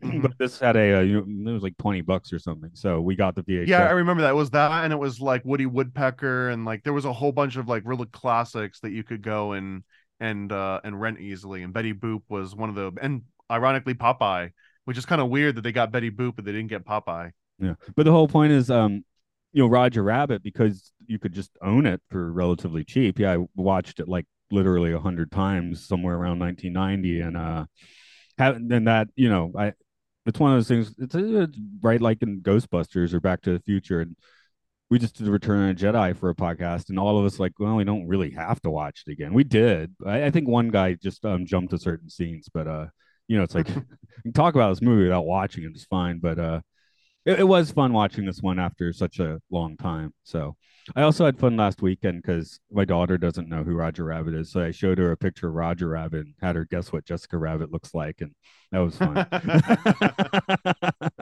Jessica uh, Rabbit also, I would assume problematic, but yeah, she's like embedded as one of the all-time like cartoon hotties, right? Along with who's the Lola Bunny, I think, from Space Jam, and the princess from Dragon's Lair, and Sophia. I can't remember her name. Daphne. what was in the Heathcliff cartoon? It was the Junkyard Gang, and one of them has like a ridiculous cat girlfriend or something, which when you look at it as an adult, you're like, ooh, that's not right. Do you know what I'm talking about? Riff I Raff's don't. girlfriend. I know who Heathcliff is, but I don't remember the voluptuous uh feline cartoon lady that It's you're talking about. Riff Raff's girlfriend on Heathcliff, and Yeah, Riff Raff's girlfriend was hot. yeah, I want to say the name was Arlene, but that's Garfield's girlfriend, so that's wrong. Arlene not being a particularly hot cat. It's such a weird concept about being attracted to a cartoon. It's I don't know. It's weird. It's again, it's like a cheat code. Yeah, that's why I'm kind of bringing up the Heathcliff one, just because it's like that seems wrong for Saturday morning television. And what else? I had another note here, a little bit more of a vague one, but the interaction between alcohol and Roger Rabbit, I feel like there might be something to that because Roger Rabbit already exists in this. I can only imagine a reality if anything's possible and your body is malleable and you can bounce around and act any way you want. There's really no like a concept of inebriation or being intoxicated or being, in this like other dimension because they're always in that other dimension. So alcohol has this really unique effect on Roger, and I don't know about other cartoon characters in general, but he literally blows off steam. He turns into this big, I guess, like steam whistle and blows this steam out and like wrecks the whole area around him. But it feels like that's almost like this nuclear reaction, like they're taking this substance from the mundane world, which, if you think about it, alcohol is one of our most coveted substances. Like if like the oldest, Egyptian sites, they found beer mills, and it's kind of always, it's even like saved our lives a few times through, international pandemics and stuff. But the alcohol interacting with this cartoon world feels like another example of like, here's how something can break, or here's how you can almost tear like a rift in the rules of this world. So I Well, kind that's of want to revisit the world and make everyone get drunk and see what happens. what's like in Toon World. None of the tunes can die unless it's funny. I guess they could die if, but the dip is a different substance, not from Toonland. We see two deaths with at least two. I guess the weasels get it too, don't they? But All of them, yeah. the shoe, They turn into ghosts, and the shoe yeah, doesn't turn into a ghost, right. The which also shoe is like, is a what's that truly rule? disturbing death. And Judge Doom, even though he's, as villainous as possible, it's a very disturbing death, right? And that shoe also, I believe, was Nancy Cartwright, the voice of Bart Simpson. Oh yeah. Yeah, But the shoe that gets killed. yeah, and that the dip is like what I feel like there's got to be some kind of alchemical, metaphor for the dip, just as this one thing that can destroy the undestroyable. Yeah, I mean, it's like the inversion of the Philosopher's Stone. Like instead of reaching enlightenment, this actually destroys another reality. This sends you more into, I guess, an ignorant world where there's less dimensions to it. Maybe, yeah, because yeah, I But guess also, that the was weasels get the ghosts because it's funny. The weasels are still trying. They can't laugh, but that's the thing. They die laughing, right? They don't die from dip, so it's a right. little. They kill themselves laughing, which again, the ending is where it stretches a little bit, but it's like you're already at the end, so there's Well, not a they lot to die when complain it's about. funny, right? They die when it's funny. So Do they? Is that the funniest scene? it's not Is the funniest hearing scene, Bob but Hoskins dance and tell bad jokes? Is that really the funniest scene? I don't think it is. it's not the funniest scene. But I mean, in that case, they have to do the thing that is funny, and that is dying and turning into ghosts. So, um, being funny doesn't necessarily mean you're being the funniest, right? So, I guess so. Yeah, I guess so. the That is amusing. I didn't even realize this until I was looking at the stuff this morning. I'm like, man, when Bob Hoskins did this, he was only like 1 year older than me. That blew my mind. I looked that up too. Yeah. It Because wasn't he just, it's not one, but it was like, man, this guy's only like 4 years older than me. Yeah. because it still feels like he's like 20 years older than me watching this, you Yeah. know? No, But he feels like that was funny because watching this movie, it's like I feel like a kid watching an adult still, even though we're the same age. It's a very surreal thing to go through. that also might come from watching this way so many times when I was, like 10 years old or whatever. So um does make sense a bit. And we were talking about the portable hole. Another interesting note on that is the guy that invents it, based on the name on the box, is Calvin Q Calculus, which I think is a direct reference to Q, from, like 007 style stories. But even Q was itself a reference to Stanley P. Lavelle, who worked for the CIA and made all of these wacky contraptions. Like he had napalm bats were one of them, and he would strap like bombs on the dolphins and like all kinds of weird, like true mad scientist kind of things. This was a real person that was really making these suggestions. One of them was called the Aunt Jemima bomb, which I think they actually used pancake mix as part of like an explosive. It was a different time, but that's just an interesting correlation between Stanley P. Lavelle and then Q and then Calvin Q Calculus. Again, this military intelligence cartoon crossover that keeps rearing its head that we're seeing in the series, I think. Yeah. Okay. All I noticed as watching this now as a kid is that Eddie's got a Maltese Falcon in his place. So I would not have Nice. noticed that when I was a Another kid, but now CIA reference. yeah, he hangs his hat on it. So yeah, I was wondering what I. Oh yeah. Getting back to shaving a haircut, the note I didn't say is shaving a haircut in that CIA handbook you've been mentioning. If you ever capture a tune, you use that. I guess I don't know. That could be their reality check. I Like guess if you my do the last. shaving, a haircut, which is also feels like a cop knock. I know I watch a lot of live PD and they do the thing, the da da da da da, and then they'll wait. It's Until or you like the two bit it. friendly knock. Yeah, maybe. I just got two final thoughts. One is this the last time anybody saw Droopy, who's running the elevator? I feel like Droopy has never shown up again after this, so I maybe love for a few Droopy. years. I do Well, too. That's why. Mitch McConnell took that role, I think. Okay, so Mitch McConnell is now Droopy. Got you. He is now Uh, Droopy, yeah. yeah, the other one was just I was wondering, and is this the first time a major production had gone this retro animation for the first several minutes of the film, where they're completely trying to make it look like something that had been animated 30 years earlier? Because like we talked Black Cauldron, all these movies kind of like are pushing the ball, and this one is the first one to be like, yeah, let's make it look like the old stuff, and not as in like Sleeping Beauty old stuff, as in the old like boilerplate stuff. That's a good question. I mean, I feel like there's no other way they could have done it successfully with this cast. Because then what are you going to do? You're going to bring a bunch of timeless characters into a new format, while also having it pay homage to them. I mean, they did it with the new Space Jam, and I don't think it was very successful. So I don't know. Hopefully this was during a period when Disney as a company was still making good decisions, artistically.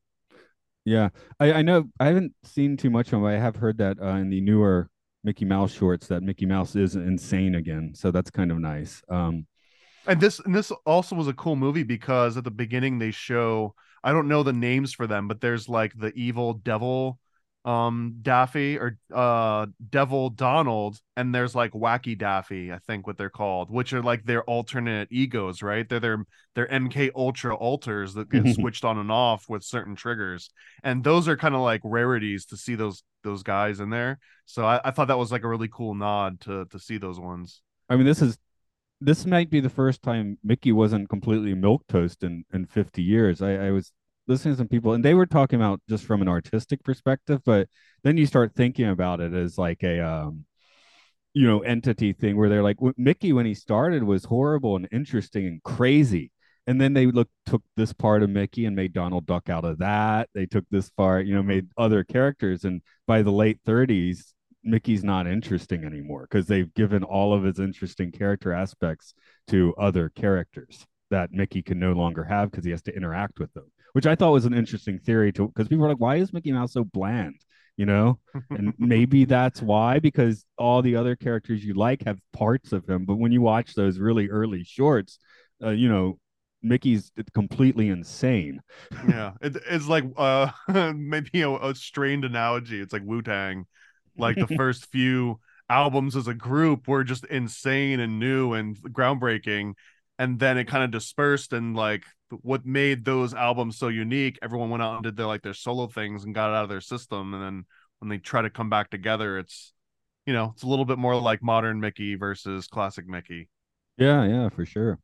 I think I've hit all of my notes. So if you got any other thoughts you want to throw at this A one, couple now's others. the I just time. had a silly note that Benny the Cab establishes another cartoon role, and he's like, if you ever need me, just stick out your thumb. And I was like, is that where this mechanic for Grand Theft Auto like first got thought up? It was actually here in Who Framed Roger Rabbit, where it's like, oh, if I need to go anywhere, just stick your thumb out and a car just pulls up next to you. Um, there was this meta thing too where Roger Rabbit goes into a movie theater when they're hiding out and they're watching a Goofy, like an old Goofy clip that they would play before news clips, and he makes this note and he's like, "Oh man, another stupid news rule. I hate the news."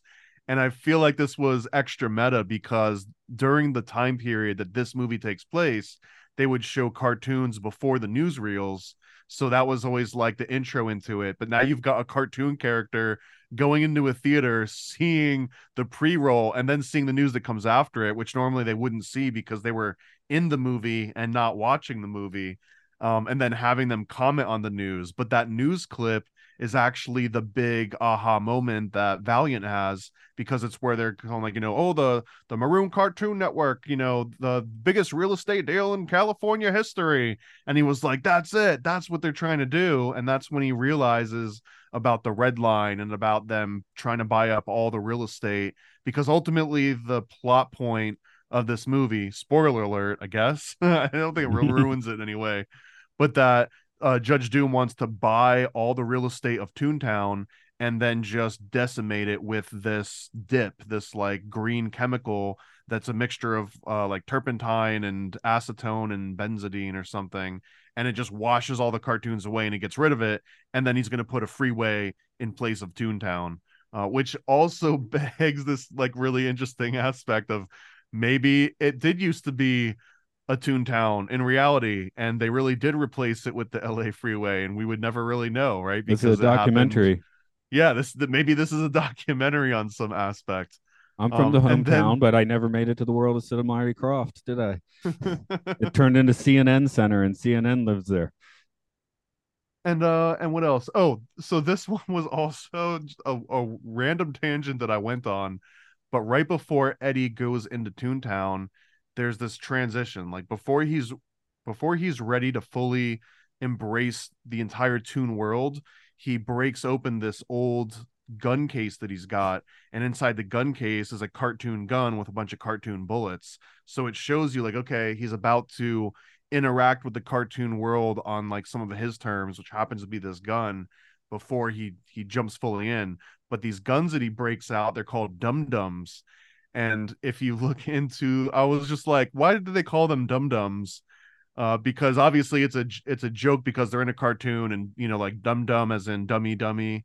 But the dum dum bullets, it's actually named after the Dum Dum Arsenal, and the Dum Dum Arsenal outside of these Dum Dum bullets, which they got their name from, they also were famous because during the Indian Rebellion of 1857, they were coating they were fighting Muslims and coating the bullets in the grease of like pig fat, and then telling the people that they were firing at, like, hey, these are going to send you straight to another realm that you don't want to go to because you're now going to be considered unclean. They were actually using pig's blood on the bullets to turn it not just into like you're going to die, but now you're also going to go to hell on top of that. And they actually had to like change all these rules. Like there was a huge revolt against it, but it was extremely efficient apparently. And it just reminded me again, that's where the word dum dums comes from. Like this is the history of the dum dum bullets. And I guess Roosevelt also was part of some of these old stories. And it reminded me of there was like news stories recently in the US, something called G-Hog bullets, where they would put like a little bits of paint on the very tips, but the paint was mixed with like pig's blood or something. So I don't know. I thought that it was a weird tangent of something that I never would have learned about without this movie. I'm just like, hey, if someone shoots you, it's their fault, not yours. Well, I mean, I guess technically, based on like the Quran, it doesn't really count. Like if you get shot by a bullet that's got pig blood on it, it doesn't matter. It doesn't make it any more special than any other bullet would have. So it really was just an outrage sort of thing that someone, made a profit and made a product off of, which is just the best part of capitalism. But yeah, anyways, to rewind that back, it all came from, where did dum dum bullets came from? Why are they called dum dum bullets? No, don't we have the lollipops too? I thought we were going to get a lollipop story, and we got something The much lollipop darker. story. Oh, from the Dum Dum Company. Yeah, so that's where my head first went. So Who was the one that had the Salvador Dali logo? Chupa Chupa lollipops. Chips, that's right. Yeah, Chupa chips. there's a Chupa Chips. I don't know, you can barely read it. There's one at the mall nearby, and when my daughter was like 2 or 3 years old, she would like just stare at it, and it's like singing this weird song. So we never bought the lollipops because nobody wanted the lollipop. But yeah, Yeah, yeah, yeah. it is a weird logo. You do trip out looking at that logo. So for sure. Um, Let's see. I mean, I had a bunch of other notes, but we kind of covered the freeway conspiracy stuff. Oh, and there's a lot of correlations too between Who Framed Roger Rabbit and Chinatown. And in Chinatown, they have a similar conspiracy, but it has to do with the water supply and not the public transport. But there's also a scene in Chinatown where they're going back through some old photos, like voyeuristic, private investigator photos, and that scene reflects very much the scene in Roger Rabbit when they're showing the patty cake photos, and also the car that Jessica Rabbit sits in and drives resembles the car from the Chinatown movies. So there was clearly some like tongue in cheek and some kind of like homage being paid, I think, to some of that. oh yeah, for sure. I think I would. My last note is it's only China after all. So it's my final note there. Um, I guess the one thing is we're mentioning, the conspiracy of getting rid of Toontown, building the freeways, but that was a major issue in 1940s and 1950s America as they built the entire interstate system that went through cities. And when you have to take out a neighborhood, guess which neighborhood's getting taken out? The more vulnerable ones, or Toontown. yeah, or neighborhoods being split in two, where you had like maybe a cohesive community of a lot of these were African American communities, and they're just like, freeway straight through the middle of your town, so not the other parts of town. Well, and it was advantageous to so many different people, not just for like, let's get this community out of this area that we don't want them in, but another aspect was very much a real conspiracy where the oil companies and the public transport companies really were buying up railways and really were just letting them deteriorate and not maintain them, and then making the argument of, oh, this is just this old dilapidated technology, it can't compete with all the modern stuff. And instead of doing high speed railways like you basically have in other countries, like, we're just going to go all in on this, personal transportation thing. And that was a very real aspect of this. Like, oil companies really did buy up railroad companies and then put more of their focus into, fossil fuels and automobile companies, and not so much into the railways. Yeah, because here, I mean, I can get pretty much anywhere by train if I'm willing to pay for it. I could take the highways. I don't take the highways very often. They're not freeways. You got to pay for them, but they tend to go around the cities, which can be annoying. But again, that way you don't have to go straight through the city. Um, the most Tokyo has its notorious, not well, it has its free expressway system, excuse me, not freeway. But yeah, that's been used in movies to show space travel, like in Solaris. I think Koyaanisqatsi has a bunch of Tokyo highway sequences because it's so trippy. But yeah, there they did kind of have to go through the city itself, which is when you think about it now, I mean, think about the city you live in. If there's suddenly like we're going to build a massive highway through here, it's going to really throw a wrench in things. Well, they just did that in Orlando, yeah. Yeah. Okay. But Then they're always doing that in Orlando. Okay. Let's pull in for today then. Do you want to talk about what's going on in your world as of pretty much now? I do, and also I just want to mention that kid's name that got hurt on that Disney ride in Disneyland on the Roger Rabbit ride. His name was Brandon Zucker, and he was What? 4 years old at the Yow. time. When did that happen? It happened in I didn't put the date down. It was in the 90s, I think. It Okay. was in like 98 or 99 or something. Okay, just curious about that. Okay. Hell of a way to start your plug, but Yeah. Yeah. So yeah, I definitely want to shout out if any of that was interesting. I've got this Time Samplers 3 issue, and this Time Samplers is based on the Wake Initiated Lucid Dreams. There's Disney references inside of this. There's like the MK Ultra mind control. This particular issue 3, is the one that breaks down Project Monarch in illustrated detail. So this is like one of my favorite books out of all of those.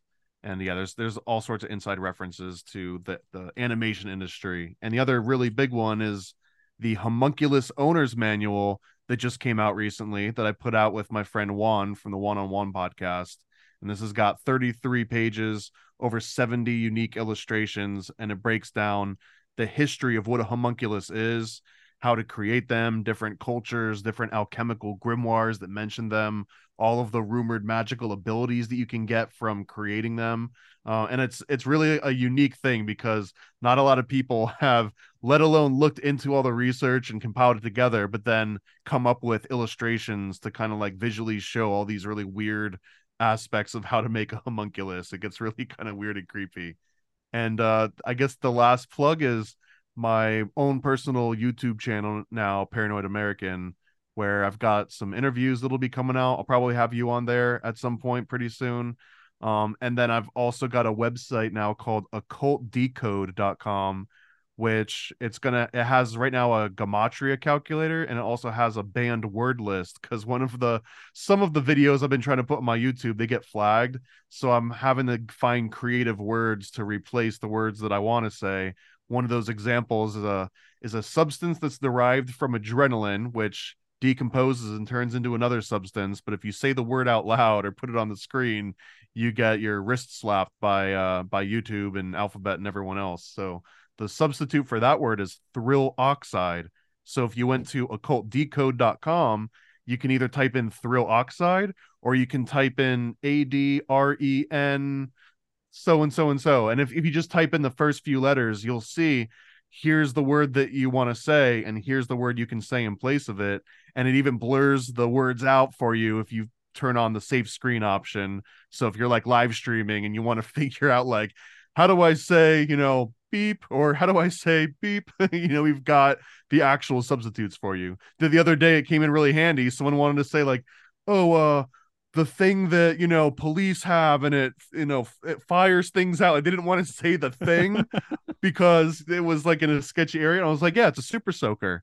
And it's like, okay, now that makes sense. Yeah. So the cop, aimed his super soaker at the bad guy and he splashed him, and now all of a sudden you're allowed to say these words and it's advertiser friendly. So yeah, occultdecode.com. It's going to turn into like a really cool, I guess, like decoder ring for naughty words. That's my hope. As for us, it's a Caught Disney podcast. Actually, your YouTube page at Paranoid American is probably not a bad way to drop us a note or something if you want to. And talking about getting slapped on the wrist, I also bought occultdisney.com. It just redirects to our playlist in case someone thinks that domain's legit. It's not. You're not allowed to own a domain that has the word disney.com in it. But I just wanted to make sure if you accidentally were to think that you could go to occultdisney.com, that it actually does redirect you to our YouTube playlist. So occultdisney.com is definitely not a website that should exist, but if you go to it, it might redirect you. And I also grabbed occultanimation.com in case something happens to occultdisney.com. Right. As for a moment, we're also still on Twitter or whatever it's called. I don't know. I I get mostly theme park notices for that account, so that's kind of exciting, I guess. You're in the algorithm. That's right.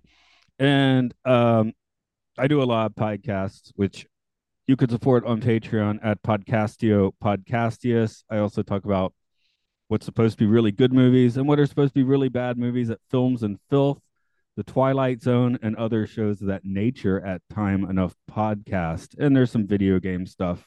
Luke Loves Pokemon for the Pokemon lover, Hyrule Field Report for those into Zelda, and the Game Show where gamers game each other. Woo! Okay, off to Toontown then.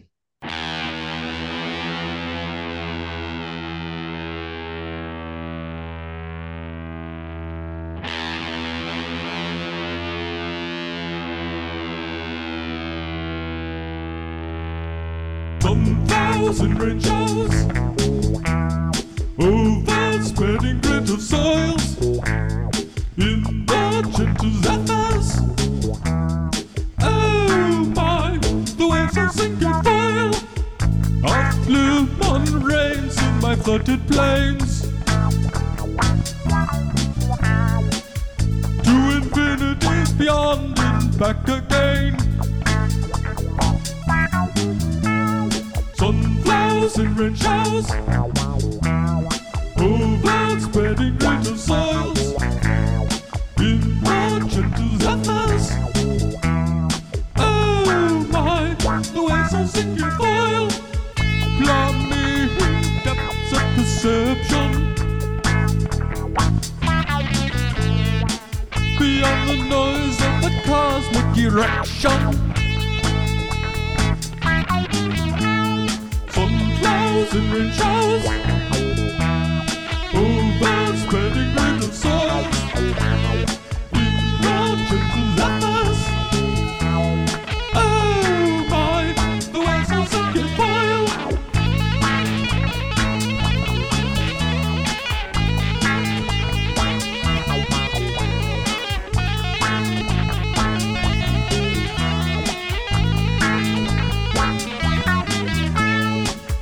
Mining from the everlasting, truest freedom's the alchemy casting.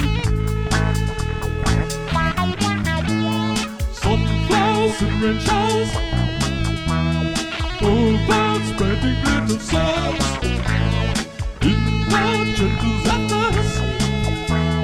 Oh my, the waves are sinking foil.